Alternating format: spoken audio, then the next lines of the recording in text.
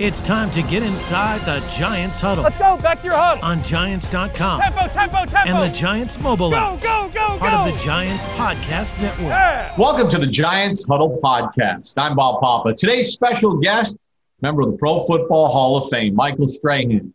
You can subscribe to the Giants Huddle Podcast on your favorite podcast platforms, the Giants app, and at Giants.com.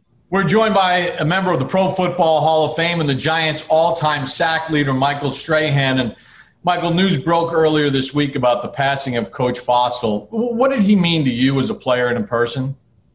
I mean, for a player and the person, everything. When he came to the Giants, it was, that we had a good team under Dan Reeves for a while. When Jim Fassel came in, took over a team that was in a lot of turmoil and went on to win Coach of the Year, 3 divisions titles in 7 years, and was pivotal for me because it was the first time I ever felt free to play football and just have fun at the game. And that, my first Pro Bowls were with him. My first Super Bowl was with him. And everybody had this thing like, he's a player's coach, he's this, he's that, because he was a very cool, chill, fun guy. You wanted to hang out with him and talk to him. But, man, the hardest practices I ever had were under him. I mean, he was a coach who demanded for you to go out and do your best, and he required that in practice as well as the game, which is why we had success as a team under him. And, his news, I think, definitely shocked and surprised me. It saddened me, because I just never imagined this would happen, at 71 years of age. Michael, you mentioned that first year. Here's this guy with the glasses coming in 1997.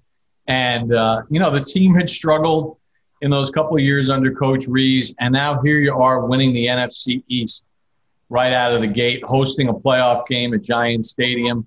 But just talk about the confidence that you as a young group built, with that first season with him there and you guys winning the division title.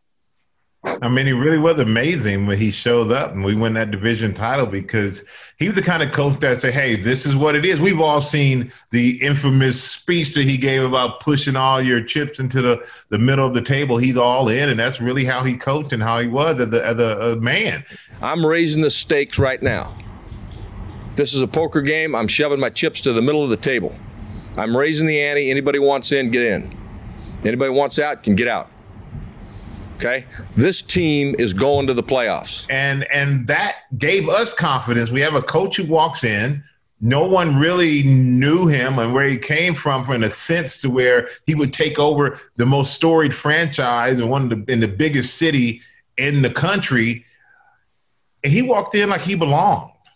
He made us feel like we belonged, that we were supposed to win, that we were supposed to do all the things that we did for success. And he was just an incredible, incredible coach, Bob. And I'm at a loss of words to even trying to sum up how much he meant to me, because this is a guy that I still kept in contact with and talked to quite a bit and used to see whenever I was out west.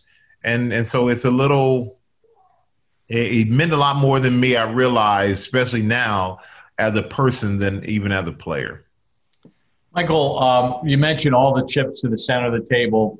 Giant fans, they hear about it, they get all fired up. Well, how was it received within the locker room when you heard him say that, especially knowing that you were playing the Cardinals that week, who were not exactly a powerhouse at that point? Well, I kind of thought this guy's kind of crazy. He's desperate.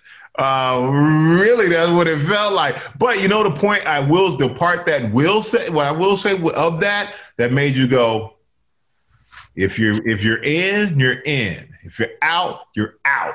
That part made us go, oh, let's get in then. Let's get in. And from then we just hit our stride. And it's amazing what someone's words, how powerful words could be. And that's a great lesson on how powerful words can be in success, or how powerful words can be in failure, with your team or your family or your kids or whatever it may be. But when he said that part, it was like, okay, let's get going. But when you first heard that, I'm pushing chips in the middle of the table, we're going to the playoffs, you're like, has he been looking at the same team we've been looking at? But we did it. we did it, and that was a testament to him and his coaching style. If Dallas does not convert here, the ball game is over. Handoff Wiley. He is stopped. And the Giants are going to win the NFC East. Jim Fassel has watched his team win 4 in a row after his playoff guarantee. His guarantee has come true.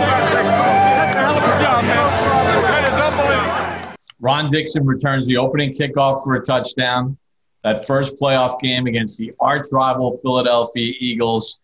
And you can just feel that now this is a special team and a special moment. Sehorn makes one of the most incredible athletic plays ever. You guys feel like you had it kind of rolling at that point?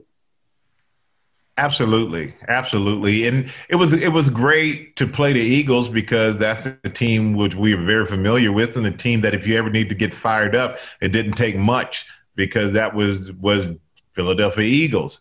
And to beat them at home in front of our crowd was electrifying. And Ron Dixon got us off to a great start. Sehorn with that amazing play. We had a really good team. I mean, we had a lot of young players, but who were trying to make a name for themselves. And no better way to make a name for yourself is to win in the playoffs. Hey! I tell you what, that was good plays I've ever seen. I told him. Like he was knocking down, rolling the ground, got it. That was unbelievable. Hey, I've never seen a play like that, man. Hey, Jay, I've never seen anything like that. Michael, listen, there are a lot of great games in Giants Stadium, the old Giants Stadium. But arguably the greatest game in the history of Giants Stadium from a Giants perspective is 41-0 against the Minnesota Vikings in that NFC Championship game. What was his mindset going into that game, and how did he get you guys so prepared to not only win the game but to be as dominant as you were? I think we just built off of what we had done the weeks before that. I think it was just an accumulation of that confidence, that he built on that confidence. And then once we started going up 7, 14, 21, 28, it's like a player just hitting 3-pointers, man, and can't freaking miss. And then it became, the conversation from him became to our defense as a challenge is not so much of winning the game, but can you win the game if they don't score a point? And this is the offense with Culpepper, Randy Moss, Chris Carter, Robert Smith. I mean, this offense was scoring points after point on everybody. And to hold them to 0, that meant a lot to him. That meant a lot to the defense. I remember Harry Carson, LT, all the Giants greats on the sideline going, keep them down. Don't let them score anything. And to have that mindset was, I think, the reason why we were able to do that. And I will say it is the greatest game I know I've ever played and at Giant Stadium as far as a totally dominating performance. The leadership that he exhibited 9/11, when you guys came back from Denver and 9/11 happened, and the role that he played and the continuing role all those years later through his foundation to help those first responders, and you were right there front and center. Can you just talk about that point in time in your life and his leadership in that situation? I think we all understood when that happened that there were more things more serious than football, more important than football, and that's why he did the things during and after. But it was very important for him to honor the first responders, and that's why we have our FDNY hats on, our police hats on. Everybody hats facing forward. When we take this picture, you look into that camera. I don't want any backwards hats. I don't want anybody, looking off to the side. He made sure that we understood why we have, we understood the heroes who were doing a job that you wish no one would ever have to do. And we went down there that first weekend. He's right there with us the weekend. You actually saw it, Bob. I mean, you're just overwhelmed by the destruction and like, where do you even begin to piece this all back together? And it was a very defining moment, I want to say, in the history of our team, but also in his coaching tenure. How he responded to that and how he made sure that we all understood how important it is and how honored we should be to represent New York City and represent all these first responders who've gone down there and they ran toward all the danger instead of away from it, and that we should be honored to go out here and play for them. And that never got lost on me, that you know what? You're not out here just playing for yourself. You're out here playing for all those people who want to watch you on Sunday, be proud of something that represents the great city of New York, because we were proud of the way that they represented the country themselves. What would be your message to Giants fans as the ultimate takeaway in Coach Fossil, as a person, as a coach, as a mentor, and as someone, as you said, that you keep in touch with? Well, I think the ultimate takeaway is here a guy who came in and what does it say? You know, New York, if you can make it here, you can make it anywhere. He made it here. And I don't think there were many people when he got here who really thought he would. And I think I look back on his legacy, and I'm very proud of the man he was, the coach he was, how he came into New York and took over a team and turned the team around, led that team to some gloriful wins, some gloriful years. Didn't win the Super Bowl, but we got there with what a lot of people deemed to be the worst team ever to make it out of the NFC. But if that's the case, boy, how talented is he to get the worst team ever out of the NFC into a Super Bowl? And I just want fans to just realize that his legacy, when you see how many the wins and the successes of the Giants, he had a big part of that. He had the big part of me being a player that I became and being, you know, watching the future generation, the guys after me, because the things that I got from him, that keeps on passing down to generation of players. And so what we see in the future will definitely still have a piece of Jim Fossil involved in it. And I also want to send my condolences to his family, Kitty and the kids and the grandkids, and just send our condolences and our love from myself and obviously from the Giant family out there, Giant Nation.